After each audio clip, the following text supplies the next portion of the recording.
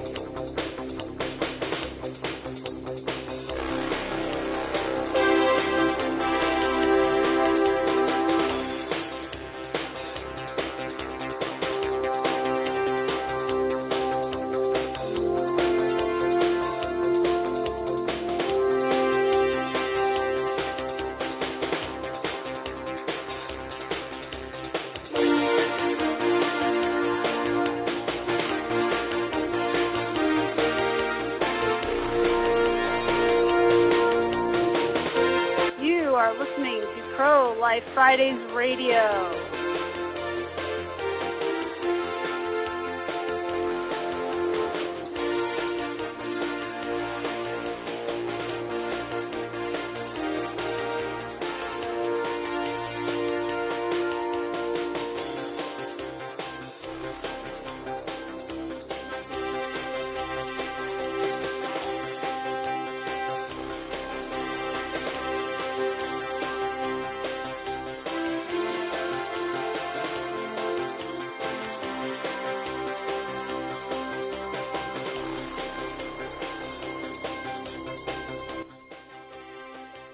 Welcome to the show, everybody. I am Letitia Wong. This is Pro-Life Fridays Radio. I'm on the air today with my co-host, Thomas Smith. How you doing, Thomas? I'm good. All right. Hey, we're changing it up. It is Christmas time, so we are jamming the Christmas Mannheim Steamroller. And this is from 2012, so, you know, the music may not be current, but it is very current to me. I like it. Trying to have a Merry Christmas. And I'm excited because the 12 days start tomorrow. Yeah, 12 must days be of nice. Christmas. Must be nice. Right. So I want to welcome everybody to the broadcast today. We have a fabulous, fabulous discussion planned today about a lot of things that have been going on.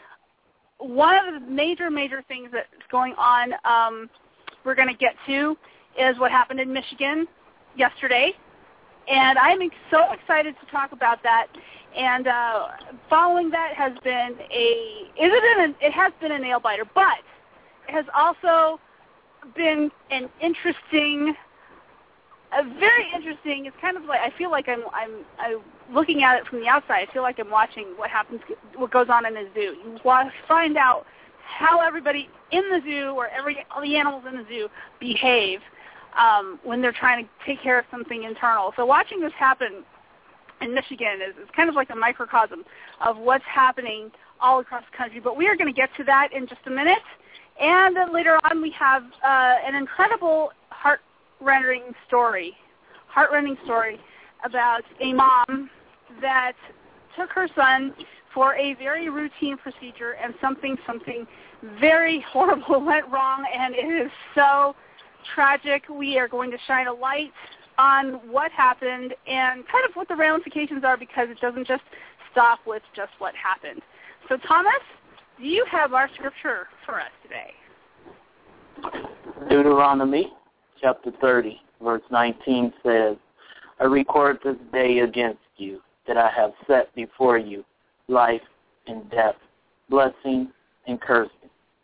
Therefore, choose life so that you and your seed might live. Father, in the name of Jesus, Lord, we thank you for another episode of Pro-Life Fridays, Lord God. And we pray that the message in the stories and the information that goes forth today, Lord God, will serve as a tool for people everywhere to make informed decisions about what they do with the life issue.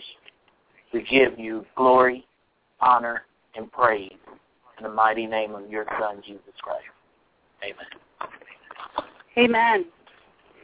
So, we have been talking about this show for a couple of weeks now, and what we have planned today is pretty serious stuff. I mean, what we're going to talk about first is the major headline that went on in Michigan on the legislative level.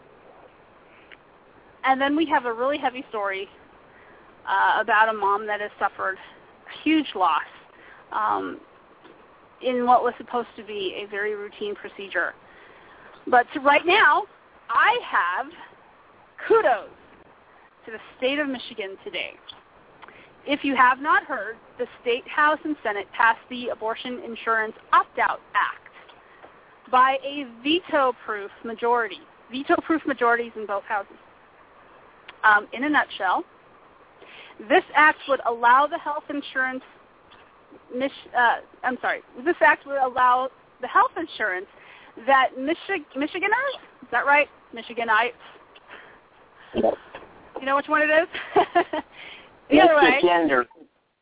Michigander. Yeah, something like that. Michiganders. Michiganders? Yep. Michiganders to purchase. Okay, that Michiganders, the health insurance that they would purchase to be free from mandatory abortion coverage across the board.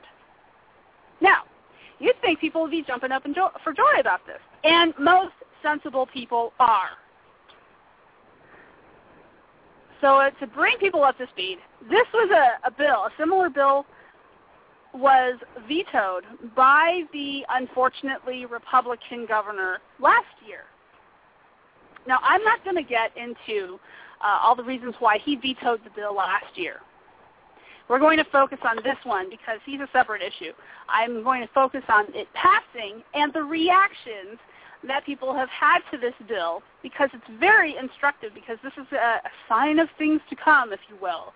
If other states, and other states have, but if more states start passing laws that free abortion coverage from having to cover abortion as part of its standard policy.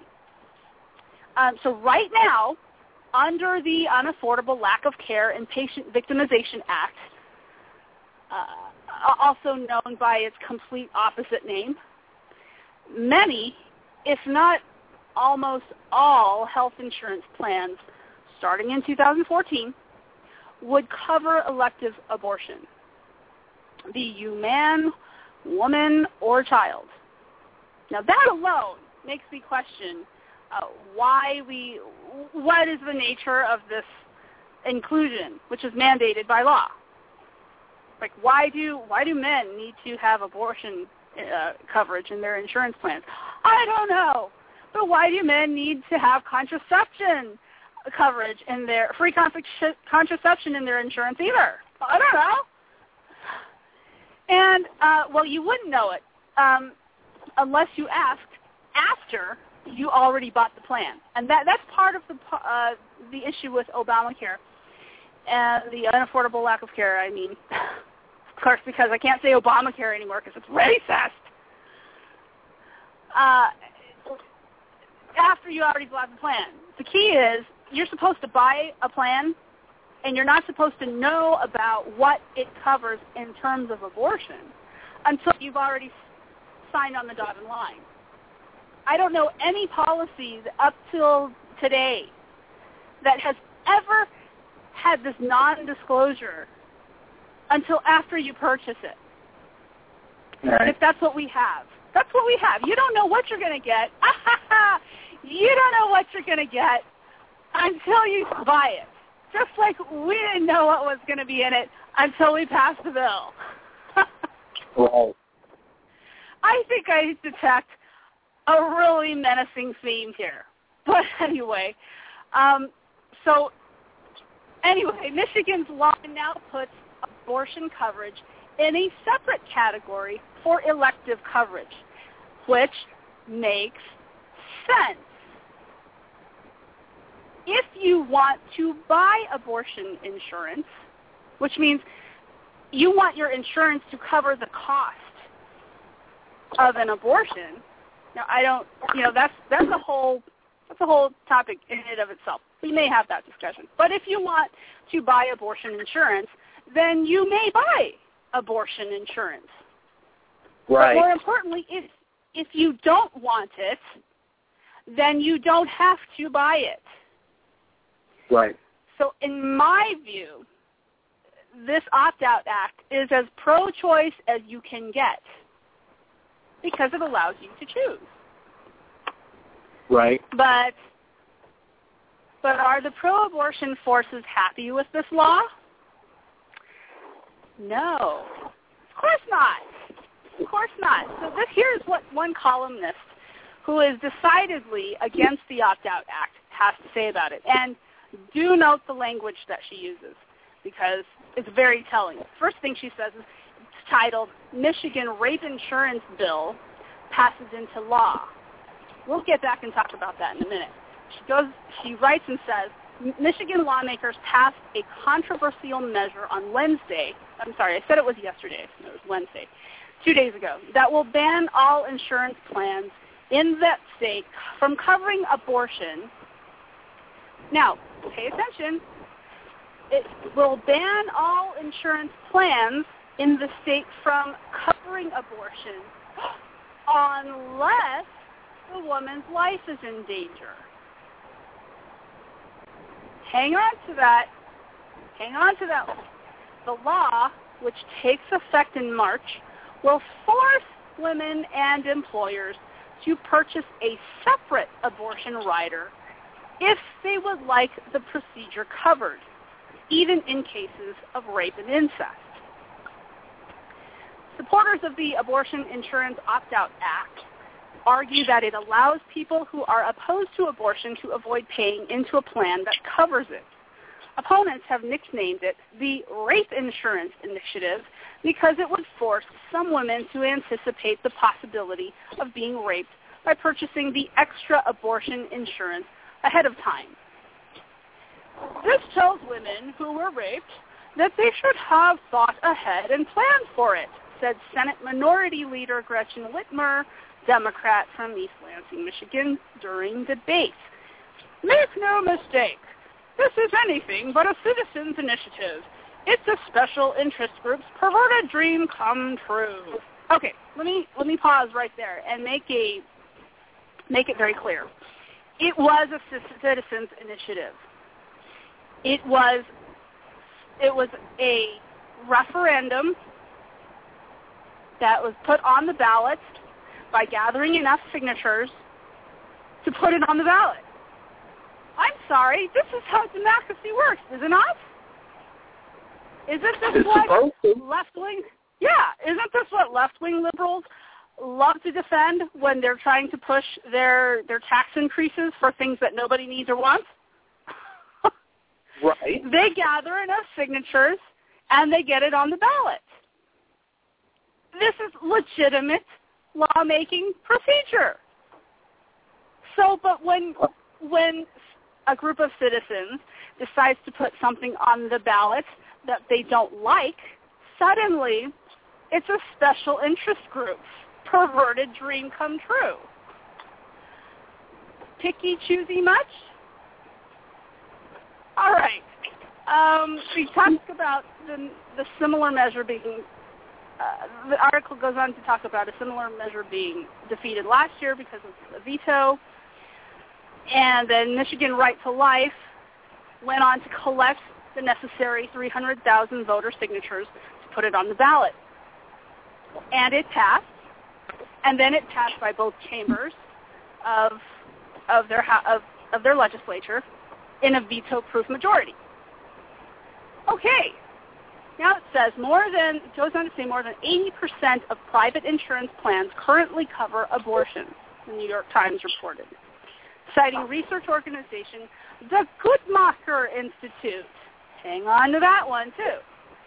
8 states have passed similar laws banning the insurance coverage of abortion. according to the Guttmacher Institute, but only 2 of them have actually made the abortion rider available to women.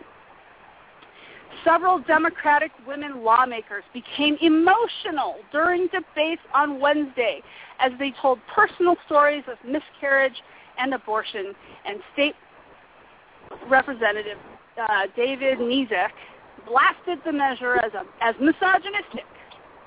This body made up of 80% men will make a decision that will impact 100% of women, he said. I don't even know where to start with the complete misdirection and the complete and utter sideswiping of the truth in this. Okay. So there are so many ways this goes wrong, and let me start somewhere. First of all, the article is titled "Rape Insurance." It has, rape insurance. As we will hear our friend of the show, Rebecca Kiesling, say in a video in just a little bit, it is not rape insurance.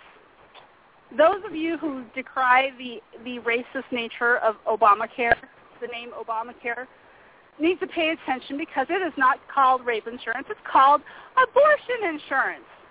Opt-out act. So please, if you're going to make a deal about nicknames, be consistent.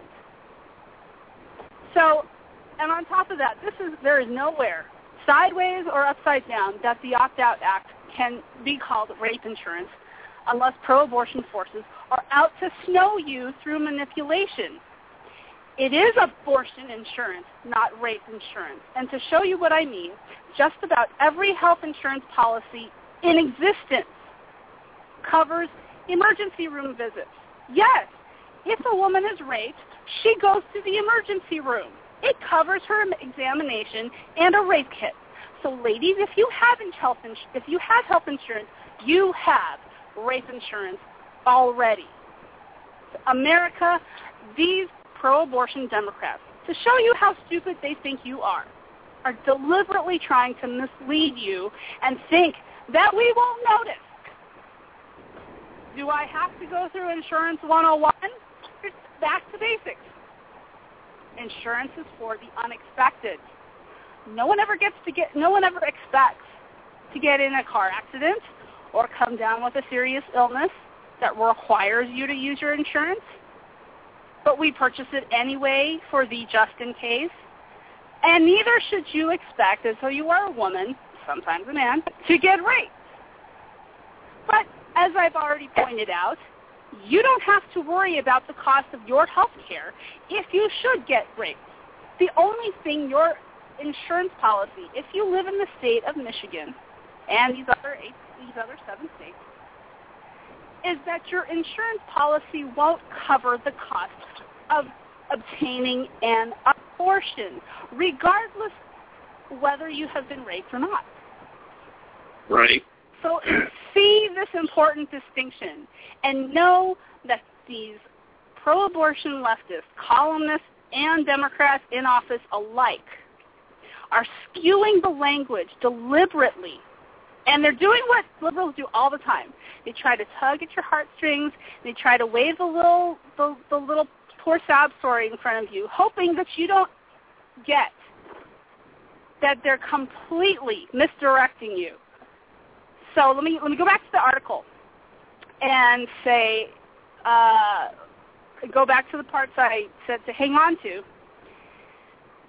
that the Opt-out Act will ban all insurance insurance plans in the state from covering abortion unless the woman's life is in danger. This is an important exception. Democrat lawmakers want to make all the Republicans who voted for this into these mean, misogynistic, women-hating mongers. I don't know. Where in this is not the reasonable thing? There is an exception for the woman's life. This exception is almost never a reality anywhere, but it's in there. It is in the bill. So all complaining must cease, because anything above a woman's life now you're arguing for a special interest. You're not arguing for a woman's life anymore. You're arguing for a special interest. Okay, so then she quotes Senate Minority Leader Gretchen Whitmer saying that this tells women who were raped that they should have thought ahead and planned for it. Okay, snow job. Again, no one ever plans to be raped. Nobody's telling any woman to expect to be raped. And you know what rape insurance really is? 2 9mm in the head. That's what I think. All right. So she says, that's all she said. We went through the other part. Governor Rick Snyder, who had vetoed it before, had said he didn't believe it was appropriate to tell a woman who becomes pregnant due to rape that she needed to select elective insurance coverage. Well, no. This is not about women who have been raped. Like I said, raped women have abortion, who have abortions, who say they need abortions, can still get them. They just won't have it paid for by a third party. Is there a problem with that? I don't think so. Up till now, women who have been raped and go to obtain abortions don't have abortion coverage for that. Their insurance already doesn't cover it. Probably. So so all the politicians involved are acting as if maintaining the status quo is actually going to change something significant. It hasn't. At the best, nothing changes. Okay, so it says more than 80% of private insurance plans currently cover abortions, the New York Times reported, citing research organization, the Guttmacher Institute. Now, if you understand, Guttmacher is no friend of the pro-life movement. It used to be the research arm of Planned Parenthood. Well, still is. If what they said, what?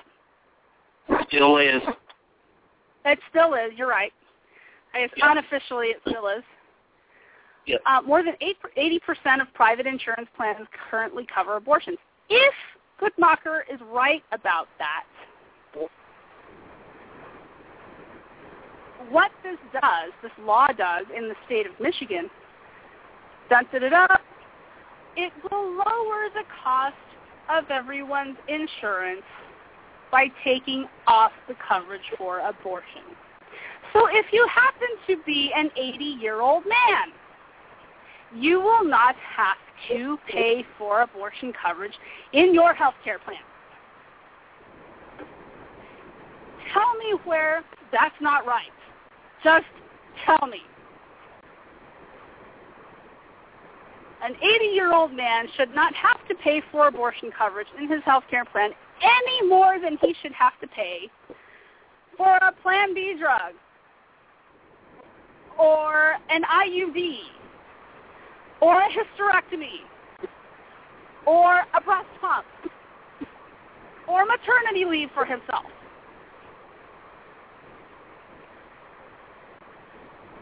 I think this is good that 80-year-old men, 70-year-old men, 60-year-old men, actually, if you have an X and a Y chromosome, I think you should not have to pay for abortion coverage in your health insurance. I'm sorry, am I making too much sense for myself? Is this too sensible? Nope, you're right on. You're right on.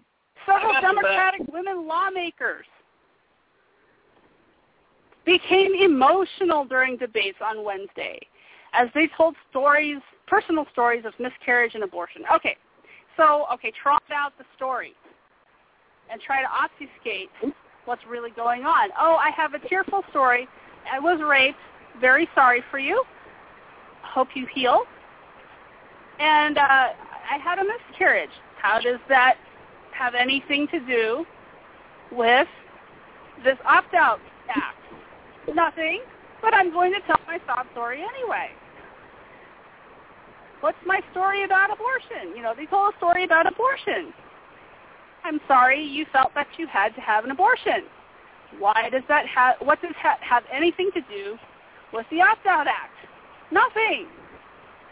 But I'm going to cry. We're going to trot out a bunch of women who are going to cry on camera and cry in front of a body of a legislative body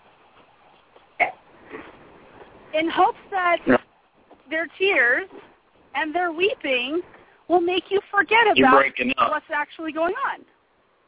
I'm breaking up? Yeah, he is breaking up a little bit. Oh, is that better? Yes. I'm sitting close. I have to sit away from my computer, apparently. Okay, and so the last thing that one state rep said says this body is made up of 80% men that will make a decision that will impact 100% of women. How many women are going to become raped and want to obtain abortions? What is that percentage? Even the pro-abortion Guttmacher Institute says that number is minuscule, 1% at the most. Oh, right. So it is an absolute lie that this act, the Opt-out Act, will impact 100% of women. If we're talking strictly by the numbers, it will only impact 1% of women. So, right. This is straight up obfuscation. If you want to hear Democrats go on parade and bang those little drums and cry their little eyes out and make sure that you don't understand what's really going on, you listen to their story. Just listen to them. They will never, ever tell you about what's really going on. Right. Now, you had something that you wanted to point out about the 1% and the minority and with the insurance that when we talked about this earlier. Oh, you mean the point about rape? Well, right. You wanted to say something about that. Well, yeah, I did. If you all remember how they eviscerated, if you will, Congressman Aiken, Congressman Richard Murdoch, and many others for making comments about women in rape. Well, basically what the left just said about this whole thing is that they equated the abortion opt-out bill to rape insurance. In other words, okay, women are going to be forced to buy insurance for rape, as if basically what they're saying is because the women are not going to be allowed to have abortion coverage in their insurance, this law just set them up to be raped. That's what they said, and they don't even realize they said that. And my point of contention is this: we can't let them get away with that. Mhm.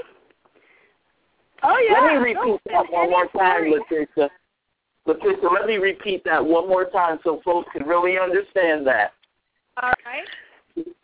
Because that bill, they said because the bill was signed not allowing or forcing women to buy separate abortion coverage, that the passage of this law, this bill, is setting women up to be raped. Mhm. Take it away, Letitia, because I don't even know how to wrap my head around that. I still have a headache from our earlier. It's just more of the absurd things that Democrats will say when they're backed into a corner with an entirely reasonable and fair bill. They'll start accusing people of all kinds of things. I mean, suddenly an opt-out act means we want women to be raped. They better be careful or they're going to get raped. And now this insurance policy, they're not going to cover, not going to protect you if you're going to get raped. I'm sorry. How is A going to lead to B? And that's exactly the subject that our friend Rebecca Kiesling, which I mentioned earlier, had to deal with. She was actually on television in Michigan. I don't know how to help that. I'm sitting like 2 feet away from my desk now, and let me play for you the interview that she had, and she had this interview with one of the senators from the state of Michigan, and this is what she had to say. It's kind of longish, so hang in there, and I hope my phone does not break up.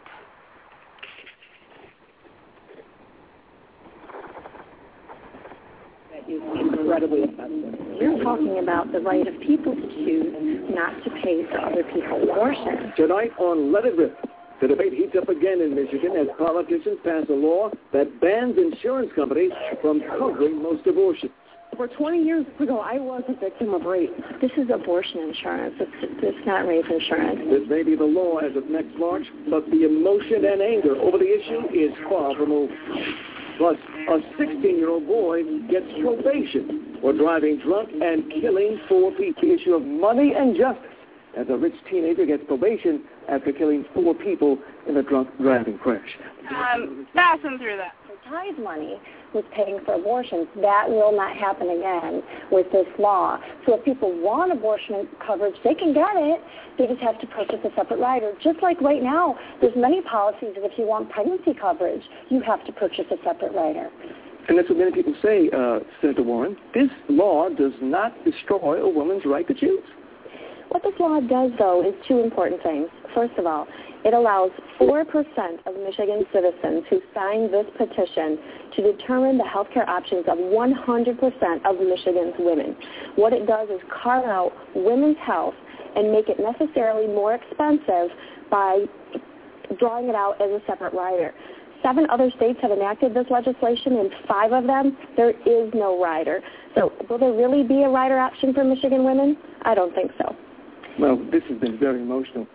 Triggered a lot of debate and tears even in the halls of Lansing. And for Democratic State Senator Gretchen Whitmer, it was a very personal issue. I'm about to tell you something that I've not shared with many people in my life. But over 20 years ago, I was a victim of rape. And thank God it didn't result in a pregnancy. Because I can't imagine going through what I went through and then having to consider what to do about an unwanted pregnancy from an attacker. So she wants a third party to pay for her abortion if she had gotten pregnant. Okay. And as a mother with 2 girls, the thought that they would ever go through something like I did keeps me up at night. I thought this was all behind me. You know how tough I can be. The thought and the memory of that still haunts me. If this were law then, and I had become pregnant, I would not be able to have coverage. Okay. If this were law then, she would not be able to have coverage. Who's to say that she had coverage at all? You have to look at your insurance policy. I don't understand how this law being passed today has any effect on anybody's life tomorrow. It hasn't so far. It didn't today. It's not going tomorrow. What would people do if they had? What would people do if they didn't have insurance that covered abortion? What did they do? Oh my gosh! The end of the world? No.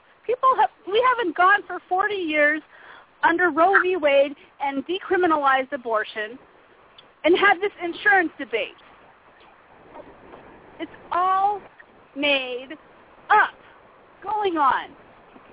And Charlie, because this is a citizen-initiated law, it's different. Now, Governor Rick Snyder vetoed a similar bill last year because it did not contain an exception to rape, but this time around, he's virtually powerless to stop. He can't do anything with this bill right now because... She said that she wouldn't have had coverage. Well, that's only if she made the choice not to purchase the abortion rider. She's pro-choice. I'm sure she would purchase the abortion rider. How much money are we talking about? How much? Well, there were over 23,000 abortions in Michigan last year. Only 730 were covered. So there were 22,000 women in Michigan who had to pay for their own abortions last year. Please, this is ridiculous. And she uses the R word because she doesn't want to talk about the A word, because it's really about abortion insurance. And she knows the A word is ugly and that people do not want to pay for other people's abortions. You want a right to choose? Don't force me to pay for that. I want a right to choose not to pay for other people's abortions. And Rebecca, that was Rebecca Kiesling, by the way, and she nailed it right on the money.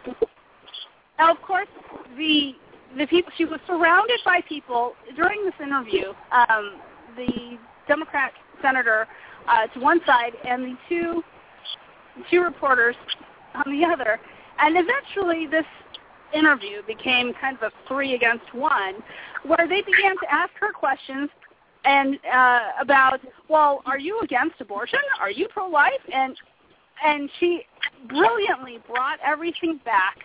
Oh, no, the question was, I'm not going to show it out to you because this is a very long clip. I'm not going to play it, but they had asked her, do you want to end abortion in America? And first of all, that is not the reason why she was asked to comment on this program. They're talking about the Abortion Insurance Opt-out Act. Not does Rebecca Kiesling or any pro-life person want to end abortion in America. So what if she does? How does that play into this question whatsoever? It does not. But this is the type of thing that reporters love to do with pro-life public speakers and get you off track talking about something about your beliefs and take the issue away from the legislation or away from the topic at hand so that it opens the door for your Democrat pro-choice person to jump down your throat and tell you what an awful person you are. So in this interview, Rebecca was very, very right on target. She handled it brilliantly. It was a great interview.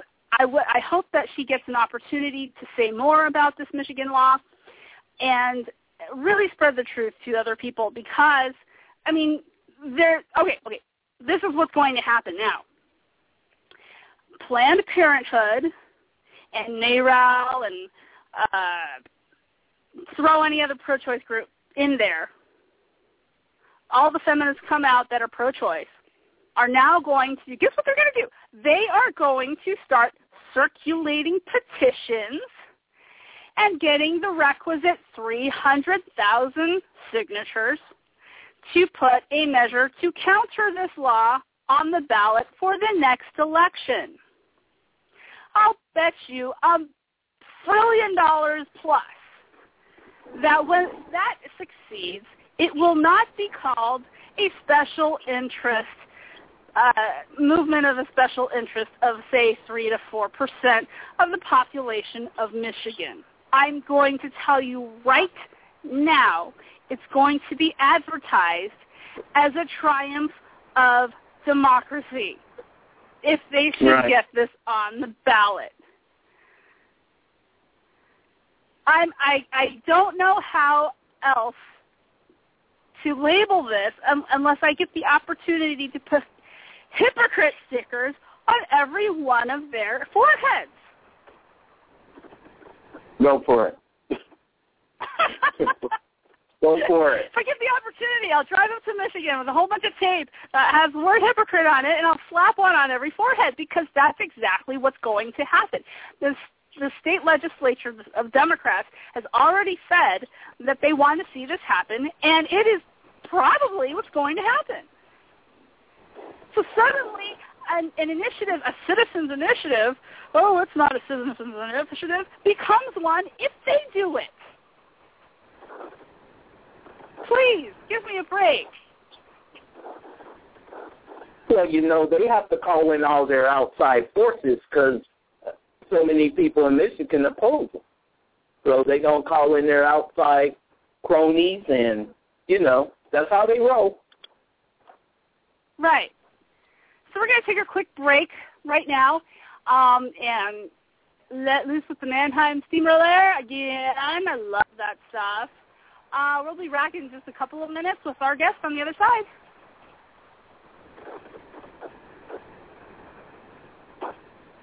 Stay tuned for more Pro-Life Fridays radio.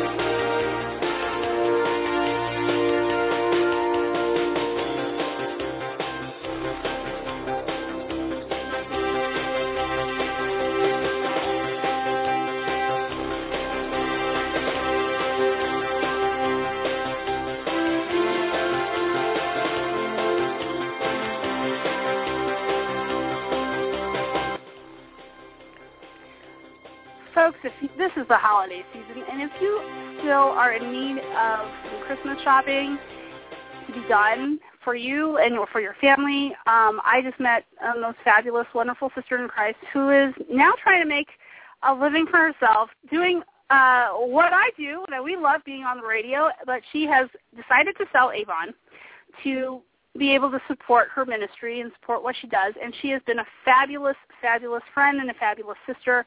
And so if you still need some Christmas shopping done and want a great person to help you and assist you with cosmetics, shoes, whatever, Avon practically sells everything now under the sun.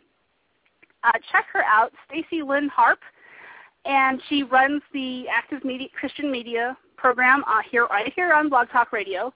So give her a ring. Her information can be found on Facebook and also through her website, Stacey Lynn Harp. I believe it's stacylynnharp.com. And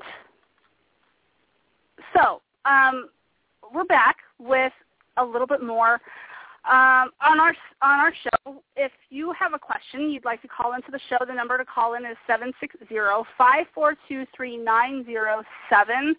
Our phone lines are open. We have with us a woman who has been through, I think she's been through hell and back right now. I mean, maybe she's still in the middle of it. And when I listened to her story and I had a phone call with her, it was just, I could not put into words. I still can't. I have no words for what she has gone through, because not only did she have this issue that we're going to talk about with her son, she then proceeded to be in a car accident, or I think it's a car accident. Was it a car accident, Maggie? What? Yes. What line is she on? Okay, there you are. You got in a car accident, too. Yes, ma'am, I did. Oh, it's been a rough couple of months for you so far. Oh, I'm very sorry for all the things that have happened to you, but let's start from the beginning and tell us when your son was born. He was born April the 22nd, 2013. Okay. So he was April 4 months old? Ma'am, could you repeat that? He was about 4 months old when... no, he was 3 months when he went in for the circumcision. Oh. Okay, so he was about 3 months old. So start then. How is it that you decided that he needed to have the circumcision procedure done, and how did you end up at the clinic that injured your son? Well, I would like to first start my story off like this. I had words today coming in saying that I'm switching my story. Is what happened to my son is unswitchable. You can't switch something that happens that day inside that clinic to your child. That's like a memory, the cry that my baby gave inside that clinic. You can't switch your story. It's impossible. Okay. It's with me when I'm sleeping at night. It's still with me throughout the day. And I'm now on here. I'm not looking for a handout. No, I didn't quit my job because I thought it was a lawsuit. Like, it's so many rumors going around right now, too. You know, I'm like, I told the news people, if y'all not going to air everything, don't air nothing at all. And, you know, the thing that happened to my baby inside that clinic, you know, I feel like, you know, where's the help, you know, where's the help in the hospitals? You know, I'm angry right now. I feel like, no, I'm not around here looking for a handout. No, I was somebody. Okay. I wouldn't know any mom that's on welfare or Medicaid or whatever they get in the system.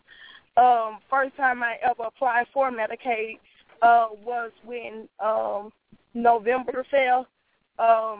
They have records of that. I was somebody. I was a hard-working mom. I was providing a single mom, providing for all three of my children, and how they trying to label me, I don't think that fit well with my spirit at all. Well, let's try to bring our audience up to speed. I know your story's been out there for a little while, being picked up by, you know, some news stories. Your local news picked up the story. Let's start off at the beginning. How did you end up at this clinic? And tell it from there, and then we'll just talk about what's happened since then. Well, I've been going to the clinic since I've been a resident of Memphis, Tennessee. Lived in Memphis. I had moved to where I was staying in almost South Haven area, but I know somebody that goes to the clinic, referred me to that clinic. Me and my children. I'm originally from Greenville, Mississippi, and that's how I became. That's how I started going to that clinic. And I have 3 small children. I was working for UPS for over 10 years, and I also was working at the Washington County Circuit Clerk's office. I feel like I was somebody. Sometimes you have to pick between your children and a job. For those who ain't never worked in their life, I have children. I have to pick between my children or pick that job. And I chose to roll with my children because a job is always replaceable, but your children is not replaceable. Okay. And on August the 14th, I went in. I started a new job. I was on a 90-day probation grace period. Well, no, I was on a 90-day probation because I moved to Tennessee and I got my job UPS transferred. And I've been with the company for over 10 years. But once you get transferred to a new state in a new city, you become, it's like you have to start all the way back over for those who ain't never had a job before. Okay. I went and I was on a 90-day probation period. They put me back on a 90-day probation period. It was like no tolerance. If you have to miss work, or no tolerance if you have to call out for any reason. I worked all the way up to, I worked 2.5 months. I was almost done with my 3-month probation period. I never had a rota since I've been working for the Okay. I never been suspended. I never been late for work. I never even took out work. So August the 14th, right before I went to work, I took my baby into Christ Community. And I didn't sign any consent form saying that she needed to be circumcised or anything. They just told me that they was going to do the procedure. And okay, so you went. So let me ask. You went to the clinic for what purpose? Why did you go to that clinic? I went that day to get my son circumcised, but on that day, I didn't sign any consent form. They didn't tell me that it was a possibility he could get castrated. They didn't tell me anything. They, when I went in there, she said, can I step outside in the hallway? It's going to take about 20 minutes. So I stepped outside in the hallway. Me and my friend, well, she's just like a cousin to me. Her name was Gabrielle Fingerstick, and my daughter. We all stepped outside in the hallway. And when 20 minutes came, my baby was screaming like life and death. It wasn't even a normal baby cry. It was a cry like, Mommy, help me. These folks is hurting me. It was a cry like, I'm about to die cry. Right. And so I kept knocking on the door, asking her, was everything okay with my son?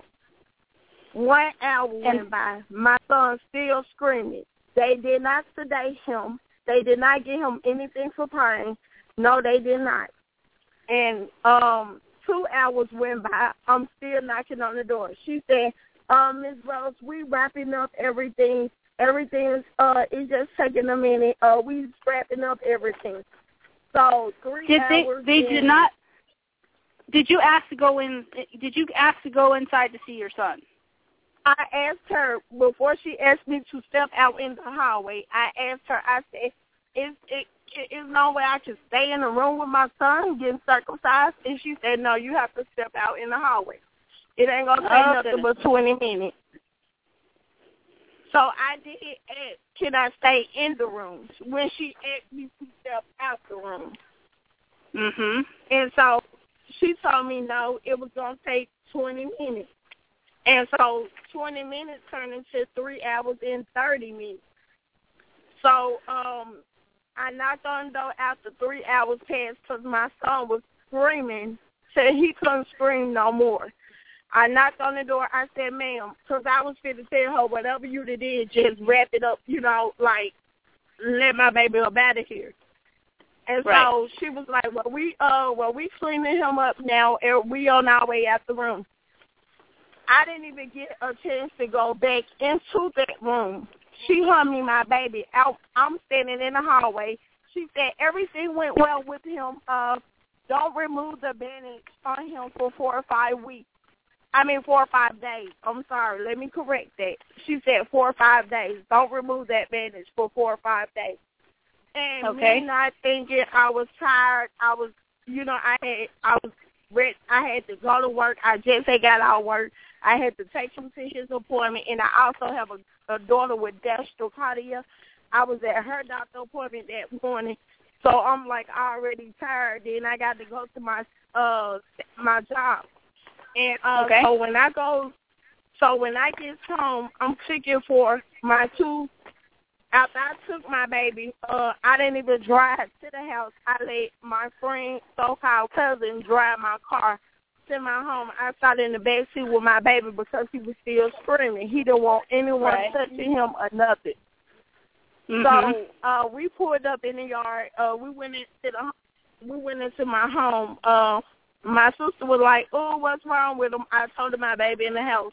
And I said, he just had got circumcised. And she was like, well, he's still screaming and he don't supposed to be doing it. So I'm about to look at this. And I said, well, no, the doctor said don't remove the bandage for 4 or 5 days. And my sister was like, well, the doctors don't know what they're talking about. I'm going to remove this bandage and see what's going on with this baby. So my sister took him into my room as I went to cook for my other kids, and she removed the bandage. She came into the kitchen and said, you know your baby don't have a penis. And I was like, wait, girl, stop playing. I thought she was joking. Until I heard my cousin's friends, so-called bust out and cry, like they wrong for doing this baby like this. They wrong for this. And she was just screaming, hollering, and crying. And so that's when I ran to the back of my home, and I looked at my baby pamper. It was covered in blood.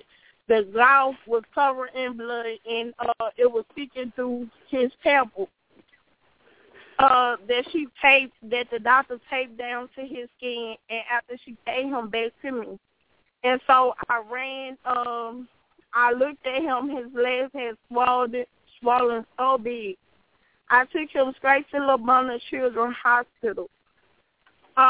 When we made it to the hospital, they told me that they was like, oh, wow. They immediately took him to the bed, put him in trauma.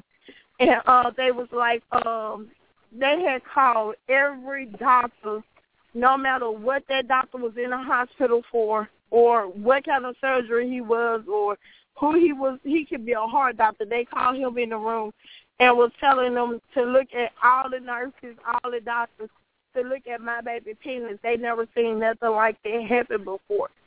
And I was like, I was sitting back, me, my sister, and Gabrielle, we were sitting back. I'm like, where's the hipple? And I'm looking like, ain't no hipple in this hospital. Where's the hipple law? Right. And I'm like, I feel violated right now. And I started snapping in the room. Was like, where's the hipple? Why is all these folks, y'all missing the fact my son here swallowed up? Yeah, they didn't do no blood samples. They didn't give him no IV. They didn't give him nothing. He was in so much pain. My baby couldn't even hardly breathe. They didn't even give him a breathing treatment. So all they prescribed was Tylenol 3 codeine to a 3-month-old baby. And I did my research on that. A 3-month-old baby do not supposed to have codeine provided by the mother because she could give him too much and cause him to have brain damage, or I could have gave my baby too much codeine and it could have killed him. And so I was not allowed. I didn't supposed to been allowed to give my baby the codeine. And so the next day, after they prescribed him the codeine, the next day, I did not sleep. I went, we left the hospital that morning. I went straight over. We left the hospital about 7-something. I went straight over to Christ Community Clinic, and I waited till they opened up their doors. And I went in, and I confronted the doctors with a tape recorder. And I asked them what happened to my baby penis. All she could do is say, when I walked into the clinic, she gave me this real nasty look. Like, in my mind, it was like if she would have had a knife or a gun, she would have killed me dead for just even coming back up there saying something about my baby penis. And so after I confronted her with the tape recorder, she was like, well, Ms. Rose, it was an honest mistake. I made an honest mistake on your son. I sat up all night and worried about the mistake that I made on Ashton to see if I made a mistake on your baby. When he lost a lot of blood inside clinic yesterday, I'm like, excuse me? He lost blood? You didn't even tell me that my son lost a lot of blood, and I was there inside the clinic. I was like, really? I said, I don't feel like there's no mistake. Right. I said it was a cover-up. I said, and you know in your heart. I said, if I want to remove that bandage, I confronted her.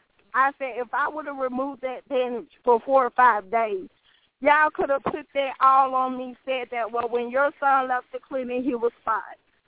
Right. His mom mad at her baby dad to cut off the child pieces. Right.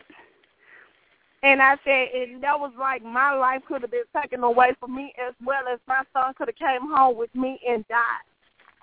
Right. And that's what I got a problem with Tennessee about.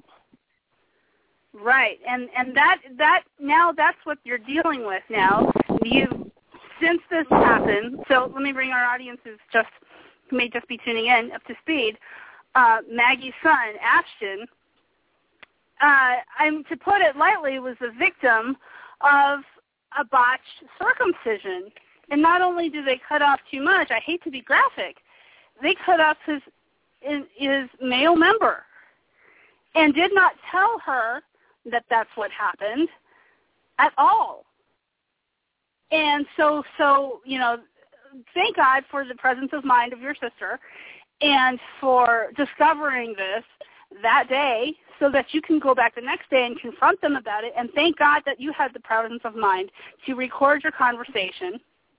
So since then, you were afraid that people were going to accuse you of doing this to your own son, and now you have the proof that you didn't. Is that how you've been treated so far? Is that people ever accused you of harming your own child? Yes, ma'am. That is tragic. To me, that is adding much more insult on top of injury, and you do not deserve that. No mother should have to go through that. Seeing your son, seeing one child harmed by another, and then being the one accused of doing it. Thomas, you had something that you wanted to say or questions that you wanted to ask. I think Thomas is here. Thomas! Yeah, I'm good. Can you hear me now? All right. Yes, Sorry, you can. I have myself muted. Sorry. I just wanted to add to what Maggie has said, and that I have heard, she has shared with me, and I have heard her story multiple times, more than any of our listeners. And I can tell you one thing, she has not once deviated from her story. And every time she has shared it, it has sickened me to my stomach. And folks, I want to bring this around full circle, if you will, because there is something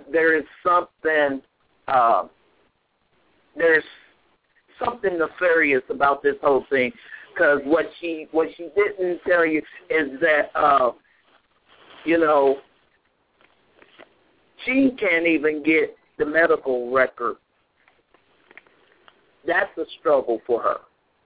Okay, she can't get the medical records from the hospital. And Maggie, let me ask you this: the hospital that you went to, did you tell me, or am I mistaken, that are these the clinic is affiliated with the hospital that you went to, where all the doctors and stuff came looking at your baby, or was that a different hospital? Yes, sir. The clinic that Christ Community and Labanus are in together, they own, I guess, by the same partnership, and so I feel like my son's not getting the proper treatment that he should be getting at that hospital. Okay. Let me ask you this, Letitia. I want to ask you this. To you, doesn't that kind of sound like a conflict of interest to you, Letitia? Well, the relationship between the clinic and the hospital, there could be. I'm not really sure about the whole legal aspect of that. But if the hospital and the clinic share the same doctors, there could be other problems, especially if there's something like what happened to Maggie. The very first thing would tell me that they've got some pretty incompetent doctors there that shouldn't be working in either place. It should not be working in the hospital nor a clinic.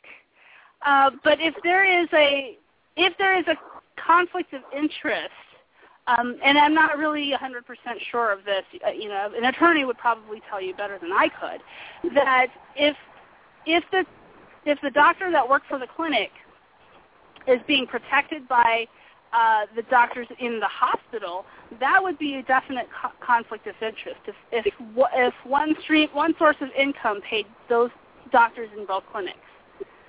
Possible. Oh, wow. Very possible. Okay. Very possible. But, at any rate, now, wasn't this Christ Community Clinic also a subsidized clinic of Planned Parenthood? And that's what you had said in the description. Yes, I do believe so. Yes. Okay. So you think, so tell me a little bit about, you suspect there's more to this going on with Maggie's story than just a terrible accident. Tell me a little bit more about that. Yeah, I just, and folks, I'm going to say this is just, on my part, this is an opinion, but you know us here at Pro-Life Fridays and the stuff that we've looked into with the targeted rates of our community. Now, Maggie, if I will, I'm gonna share part of your story so that people really can understand what you have went through. This woman, folks, a lifelong part-period Democrat. She went to her mayor in Memphis, Tennessee. She went to the congressman, both Democrats. Mayor Black in Memphis, they ran from them. So my question is, okay, you're supposed to be for the black community, supposedly, but a young lady who was obviously done wrong, and this is a young lady, by her own words, worked her tail off, was being a productive citizen of society, was not sitting around with the handout, but when she legitimately needed the help of the people tasked with serving the community, she could not get the help she needed. This is where I have a problem. We should all have a problem. Yeah. Exactly. We should. We all should. But it seems like when something like this happens, the people supposedly who say they're for the black community, they run and hide. And the reason being is because this eugenics attitude is all a part of their agenda. They had no reason, and Maggie, am I wrong?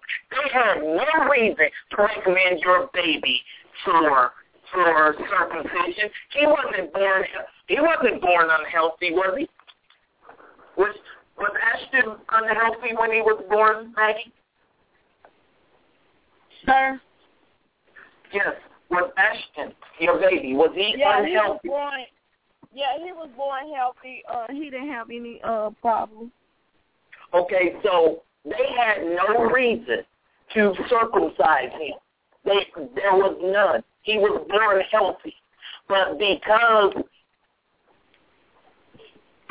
and here's the other thing. Go ahead, Mike. Go ahead. It was like she was like determined to do the circumcision.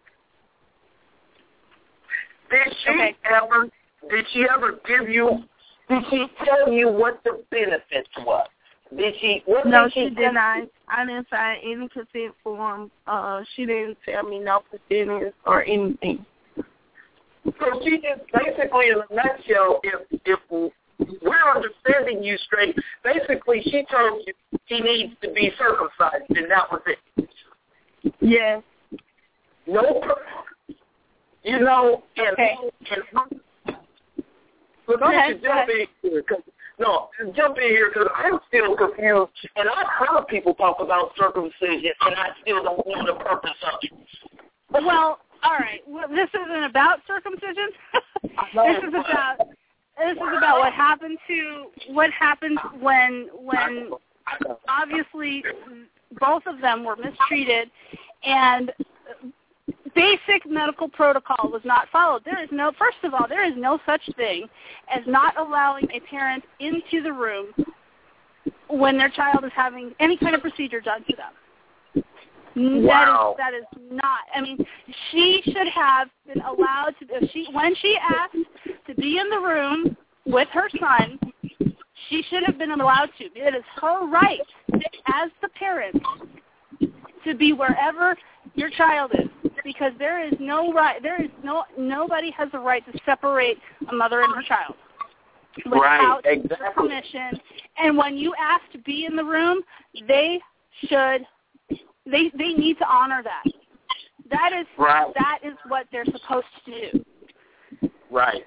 So, and you know, Letitia, you bring up a good point, because something just popped into my memory where I remember seeing on health shows on TV where when a baby is going through a procedure, they had the mom or the dad in surgical scrubs in the room watching from a distance. Right. Every parent has the right to be everywhere the child is. Wow. The hospital staff, clinic staff, nobody has the right to separate a mother or a parent from her child or his child without their permission. And you can revoke that permission. You can say, I want to be in the room now. So, after 20 minutes or whenever, even after 1 minute, and you change your mind and you decide you want to be in that room, they have to let you in. That is the proper way to deal with parent-child relationships from the medical community. Now, the fact that she was made to stand outside and told she was not allowed in the room is already an ethics violation. Right. Now, let's fast forward to everything else. If they said it was going to be a 20-minute procedure, and, of course, 25 minutes have passed by, and she knocks on the door, and they should have told her the truth. Right. I mean, from the very beginning, they were doing her wrong. Let me tell you that, from the very beginning. And I sure hope that her lawyer, now, does your lawyer have all this documented? Maggie? Yes, ma'am. Maggie, he does. Okay, fabulous, because is he on the line? Actually, I wanted to ask if her attorney was on the line. No, he's not on the line. Elaine's listening in. Okay, all right. So, I would love to hear from your attorney as to how this is going forward. So now coming to today, you are trying to file suit against Christ Community Center for, at the very least, I hope it's for medical malpractice. At the very least. Yes, ma'am. Okay. Yeah, because this to me, and I'm not an attorney, but this seems to be a very clear case. Whether you like circumcision or not, that is totally beside the point. Whether or not who's associated with who or what procedures were followed, this is very clear to me that what resulted in little Ashton being mutilated in this way was a complete, utter lack of medical professionalism, just to say the very least. Yep. Just to say the very least. And I'm being nice at that.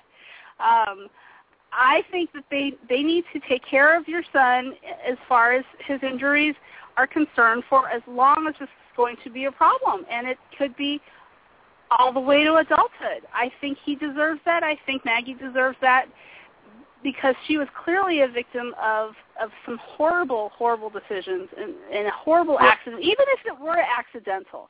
The fact that they tried to cover it up by telling her, by not disclosing your baby is injured, and the only person that could do it is the doctor, by not saying anything to her at all, it really compounds it. I hope that this clinic is sued by more than one person, because if this is how they operate with all their other mistakes, they need to be sued up the rear end.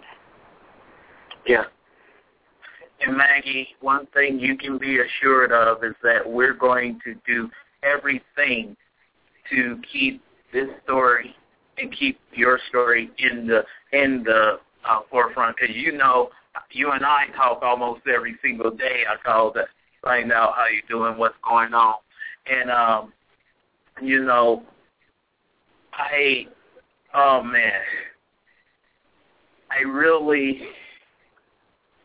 really don't know what to say about it, because I think of that beautiful baby boy laying there, and I'm looking at his picture right now, and he's just laying there with his little finger in his mouth. It's like,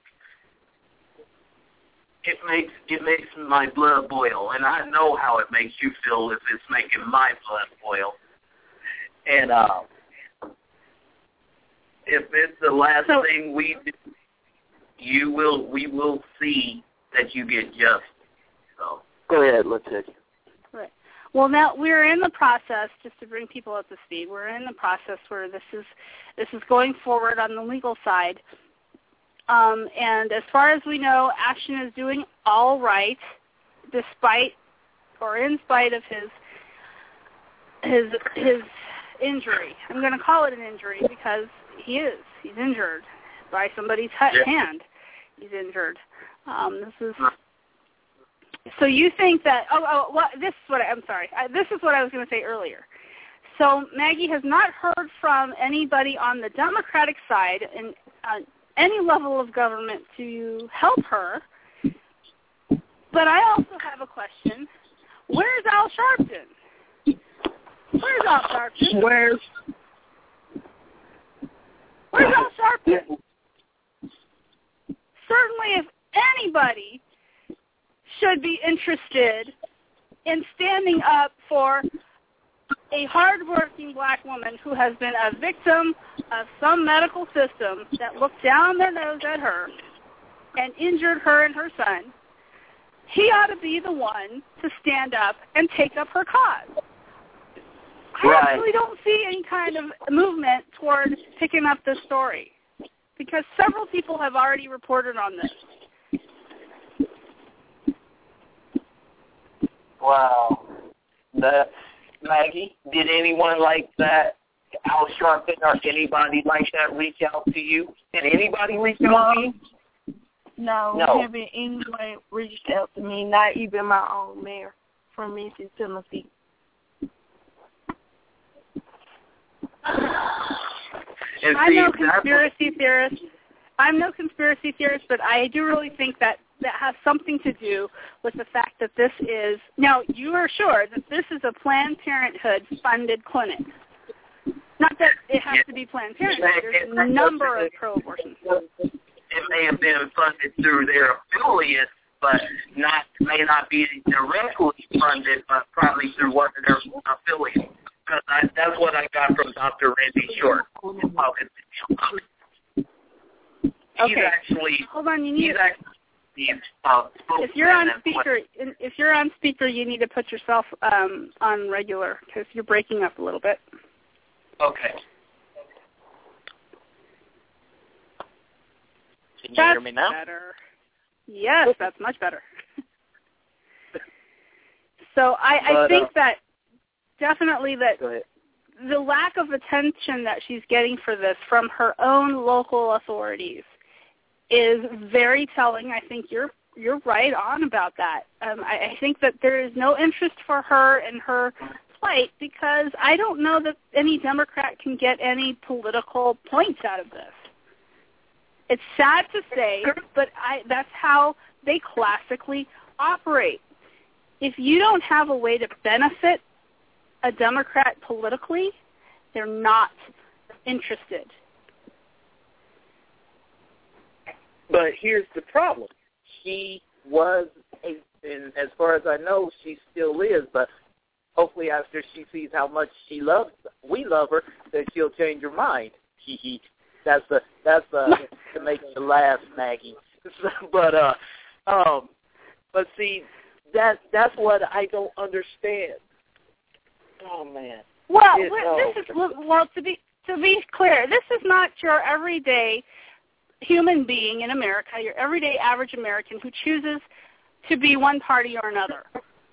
Right. This is all about those who are in the know, in the Democrat Party, those who occupy a public office, those who have anything to do with politics, and those who are party involved. It's one thing to say, okay, I'm going to choose to be a Democrat on my voter registration.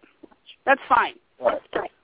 But this has everything to do with those that are really familiar with what the Democrat Party is, decides to act, oh, geez, they act in lockstep accord with what the Democrat Party has done for 200 freaking years. Right. Yeah. And I'm sorry to get off my pro-life side and get on my political side, but this has everything to do with how this woman is being treated right now. She is not scoring political points for anybody, and so they choose to ignore her. Exactly. And Maggie, let me tell you something. For us here, it's about you and your life. We don't care about no political points. But the truth of the matter is the fact that you was working hard, working 2 jobs. See, you never told me about the second job. I only knew about the first one. And the fact that you was taking care of your 3 kids, honestly, for the most part, that's not really the mentality or the attitude of a lot of Democrats. Because you believe, like the first time we talked, Maggie, and correct me if I'm wrong, one thing you said to me, I wasn't out there with my hand out. I was out there working and taking care of my kids and providing for them. That's what you said to me. And I was like, wow, you volunteered that. And the fact that a hard-working American citizen, let's put all race aside and political party aside for a minute. The fact that you are a hard-working American citizen who was in need of help, genuine help, when you needed it, they turned and ran. They turned and they ran. And too bad. Well, I feel like I'm really not a politics fan.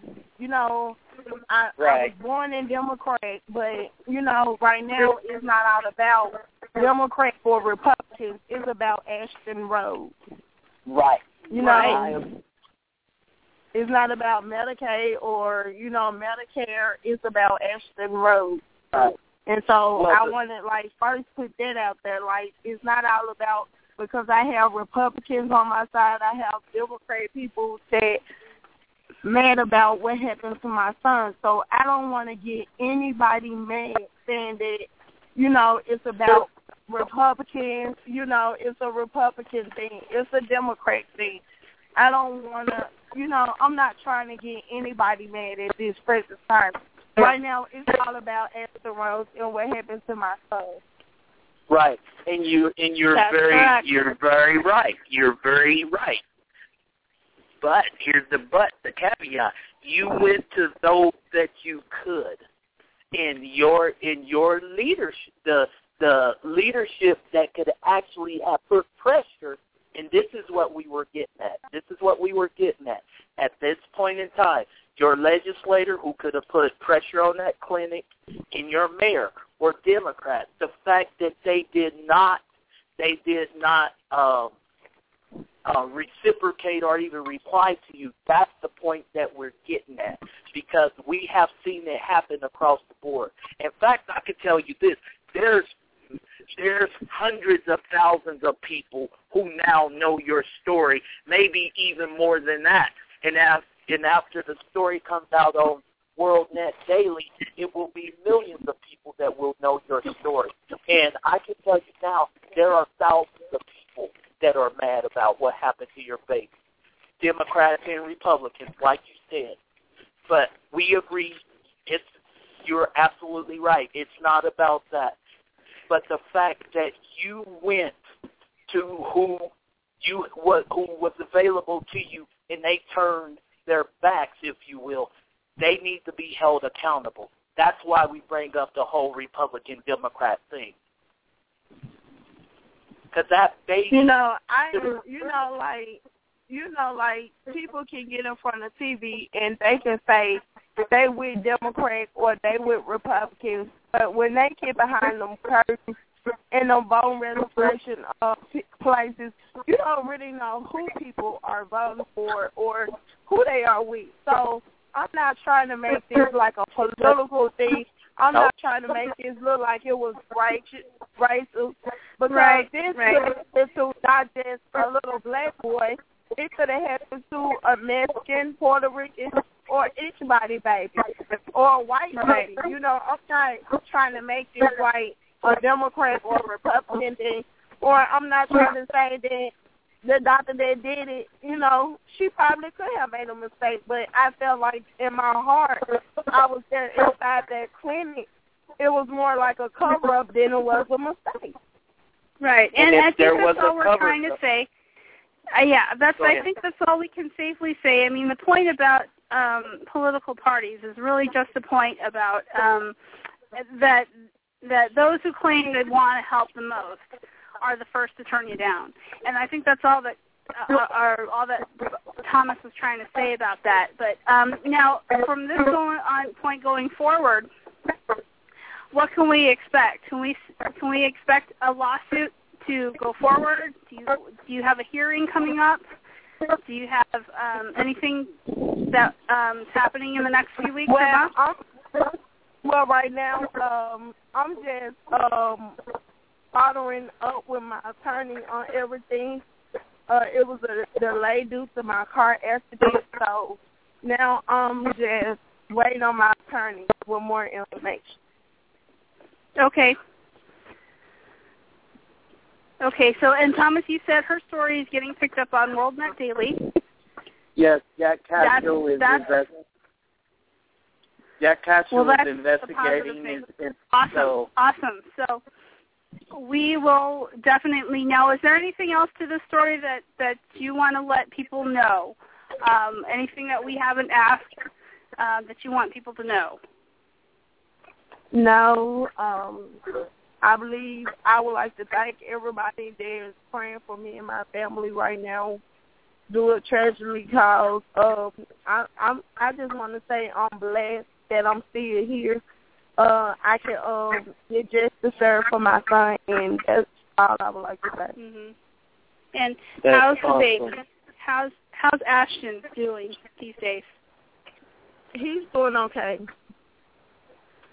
Okay. That's cool. And it is going to be hard. I think at one point in time, the television interview that you did with your local TV station, and it's going to be a hard thing when he grows up big enough to know something's wrong, and you're going to have to explain that to him. I can't imagine what that day is going to be like, because it's going to be very difficult. And I pray for you to be able to find a medical solution, as well as just having the emotional support to help him grow up. So I encourage our audience to check this story out. I know it's kind of unthinkable. I know that it's hard. We all know, everybody in the world knows that something like this can happen. But it's one of those things you don't want to think about because it's too hard. It's too hard to think about what happens to little baby boys. It can happen, and it does. And we can't shy away from it forever because it's happening to somebody. And so I want to thank you for coming on the program on Pro-Life Fridays Radio and sharing with us your story, and not just the story of a horrible accident, but how you were treated and how you are trying to obtain the help that you need for your son, and you are being mistreated by medical professionals and people who are in power to do something about it alike. I pray for you, and I pray for your attorney, and I pray for little Ashton that, God will provide for you in the coming months and years. That what happens to you, what happened a couple of months ago, there's healing from that.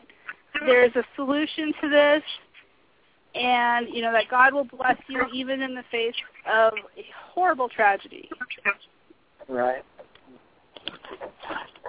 Hey, Maggie, before you go, I just have one lighthearted question for you. That Nissan in your picture, is that yours?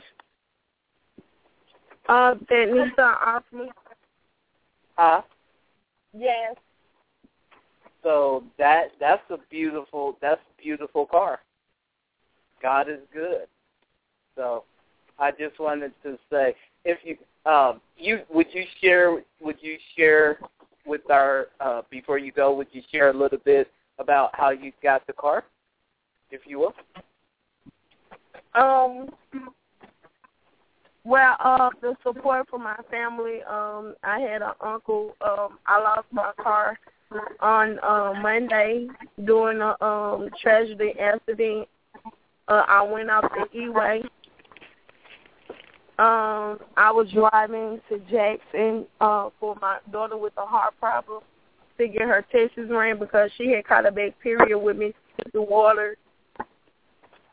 And I was driving and I also went to talk to my lawyer on that day. And I went to Jackson, Mississippi, and as I was coming back home, it was a hole in the road in Grenada. And I ended up hitting the pothole. They didn't have any cones up or anything.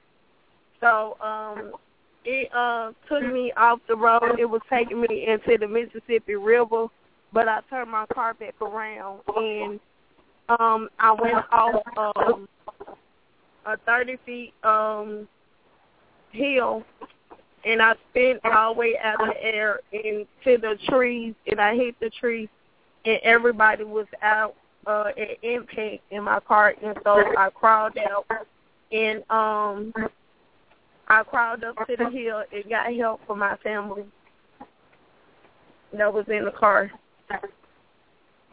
So, fast forward, the Nissan, that's your new car, right, that you was blessed with?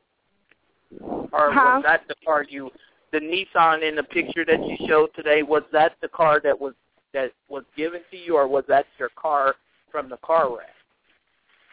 No, I had a 2012 Dodge Adventure was split in half. Oh, and my goodness. And my kids, after my kids, they walked out the car without a scratch. I had back bruises in left shoulder and. Well, we thank the Lord Jesus Christ that you didn't know the car was split in half. Wow, man! Yes.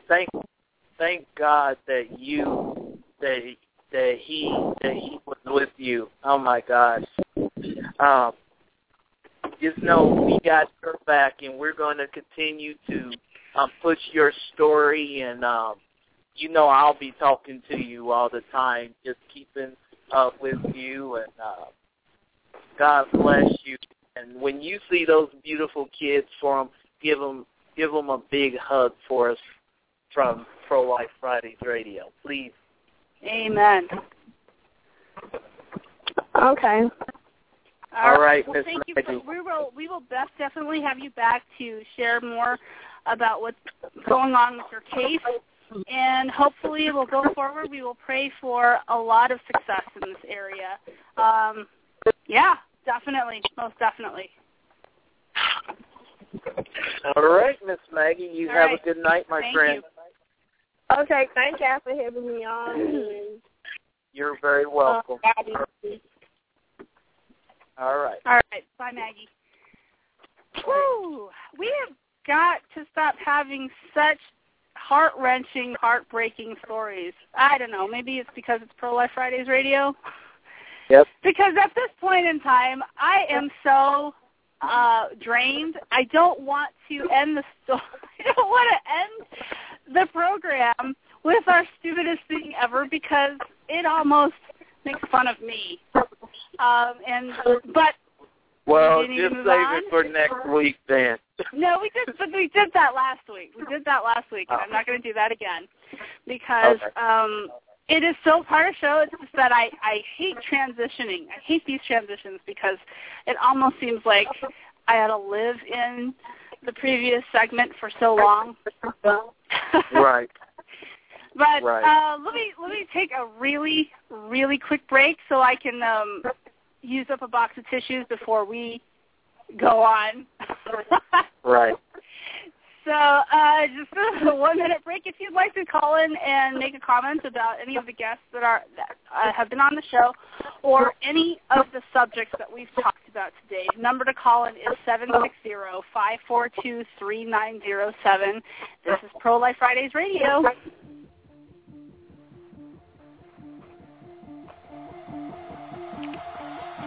Been so long with my eyes on me, too deaf, too here, too blind to see. Broken hearts on the city streets, but I can hear that you're calling me to be the hope, be the light, be the love right now, starting right now. You put my life in motion, your love makes me wanna give my ready, set, go, ready, set, go, so love, I'm not holding back anymore, like an engine ready to explode, I'm ready, set, go, ready, set, go.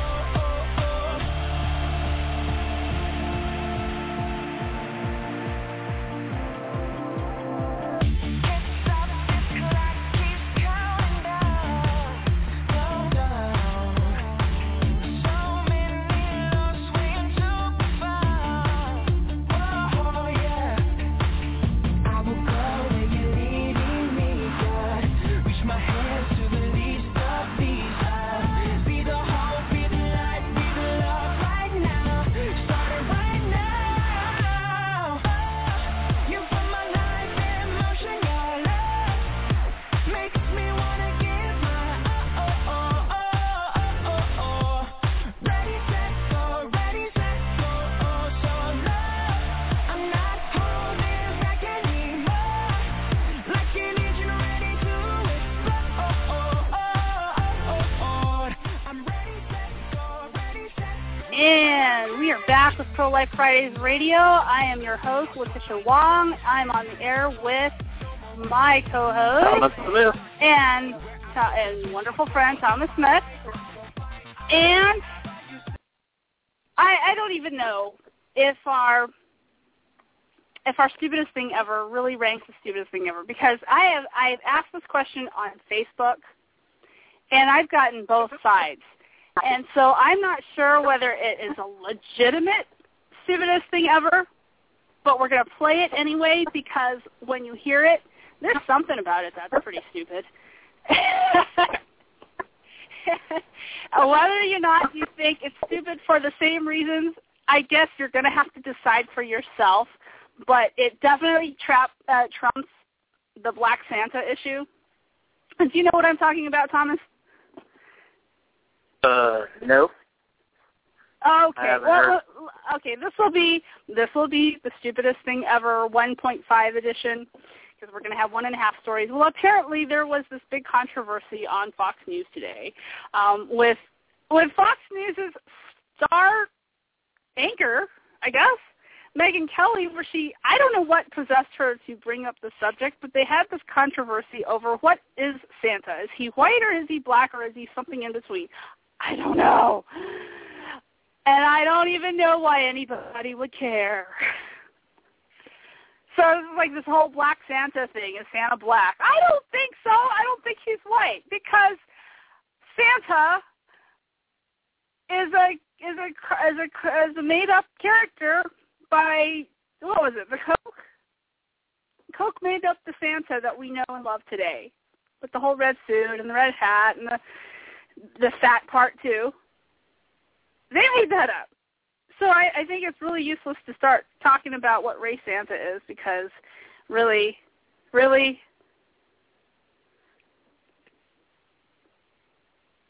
Okay, so by your silence, I think that I struck a note there. No, you didn't lose me.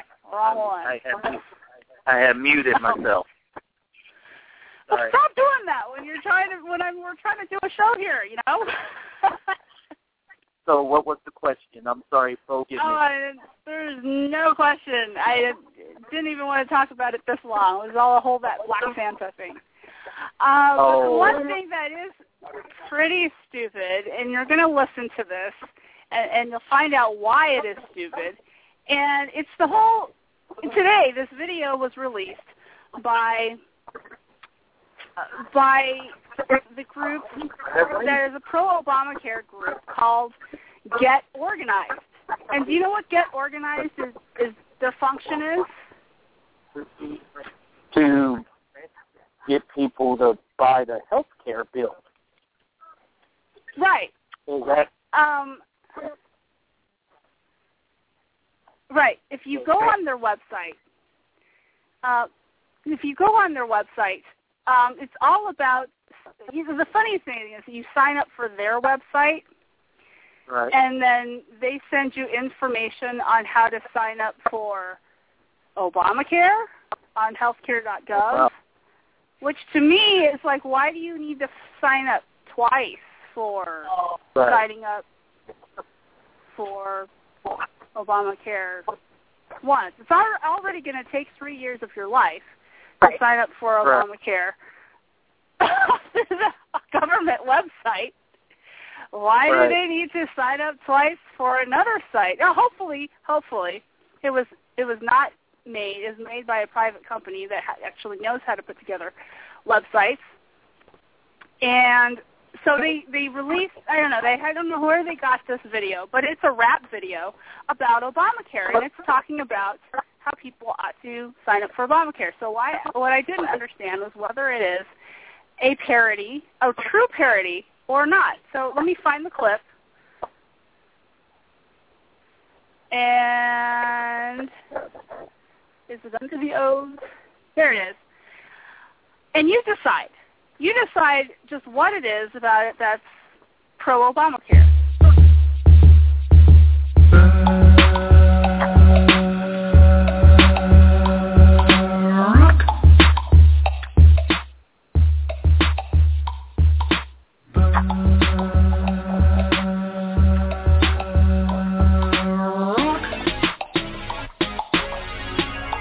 Let me be clear.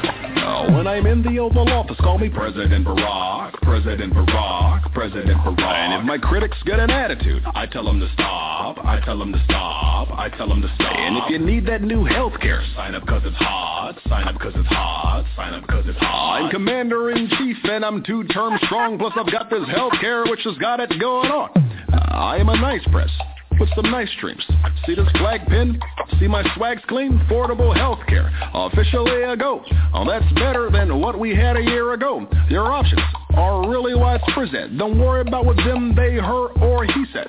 I could educate you. This could be your health ad. Jump on your mom's plan. That's how you get a his ad. Present, I'm the man. Been the president, yes we can. And I dealt with all this health care while dealing with our rent. So don't try to talk about my plan like the people haven't wanted this. They've waited long for this.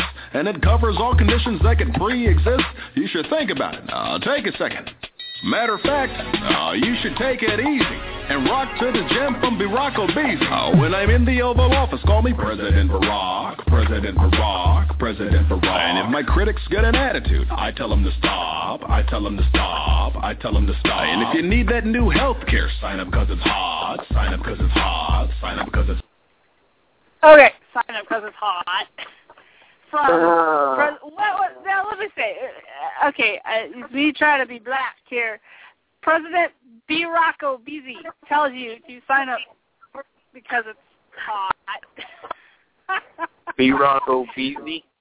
That's what it says. Barack Obese. Now, if I were the President of the United States, I would not want somebody to say, I'm Barack Obese. Telling you to sign up for Obamacare. Barack Obese. Wow. Now, the debate is over whether or not this is a serious video that's trying to get people, by serious, I mean it's intended to get people to think insurance is hot, to sign up for Obamacare. Well, or I have to it was break. made by Saturday Night Live, and we're all supposed to sit around and laugh at it. Well, let me disappoint you for a minute. That is a serious video. They were talking about it on Fox News today. Tucker Carlson went off on it. I have I'm just listening to it. I have a very hard time believing it and I know everything about it. So it's after you finish the video, you see all these hashtags that say, get what does it say? Get buy insurance, buy Obamacare, and subliminal messages. But everything else about it, the video itself, is you gotta be kidding me. Right. No kidding. Using though, words like insurance is is a shizzle. And, I mean, I have never. The worst president ever would never endorse something like this.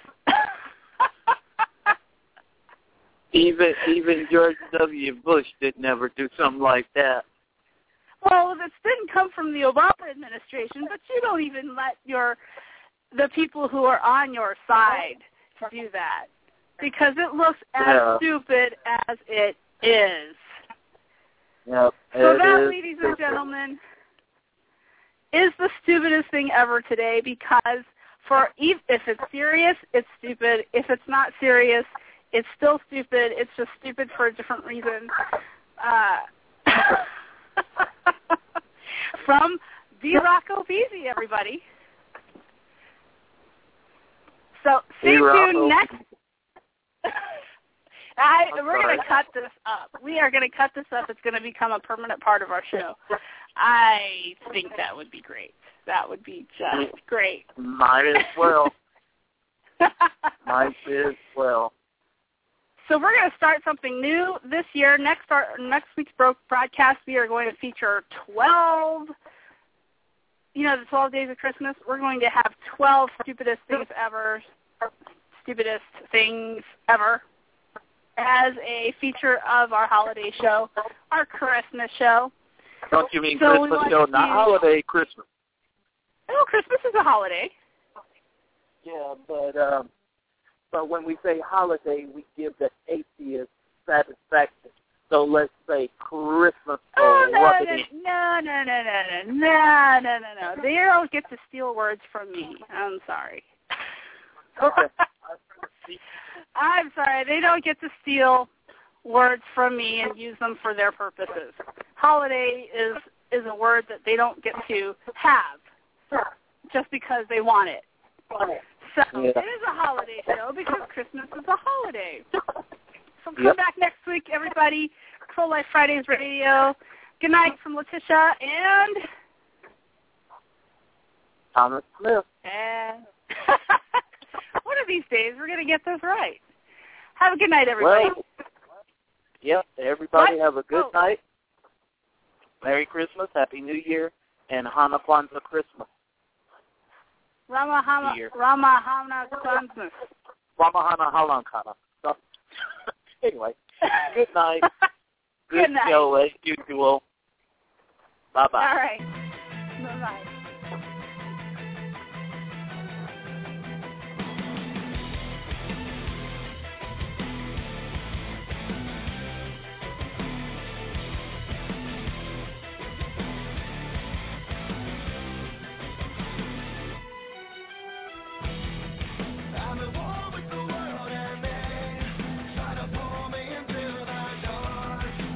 Struggle to find my stay.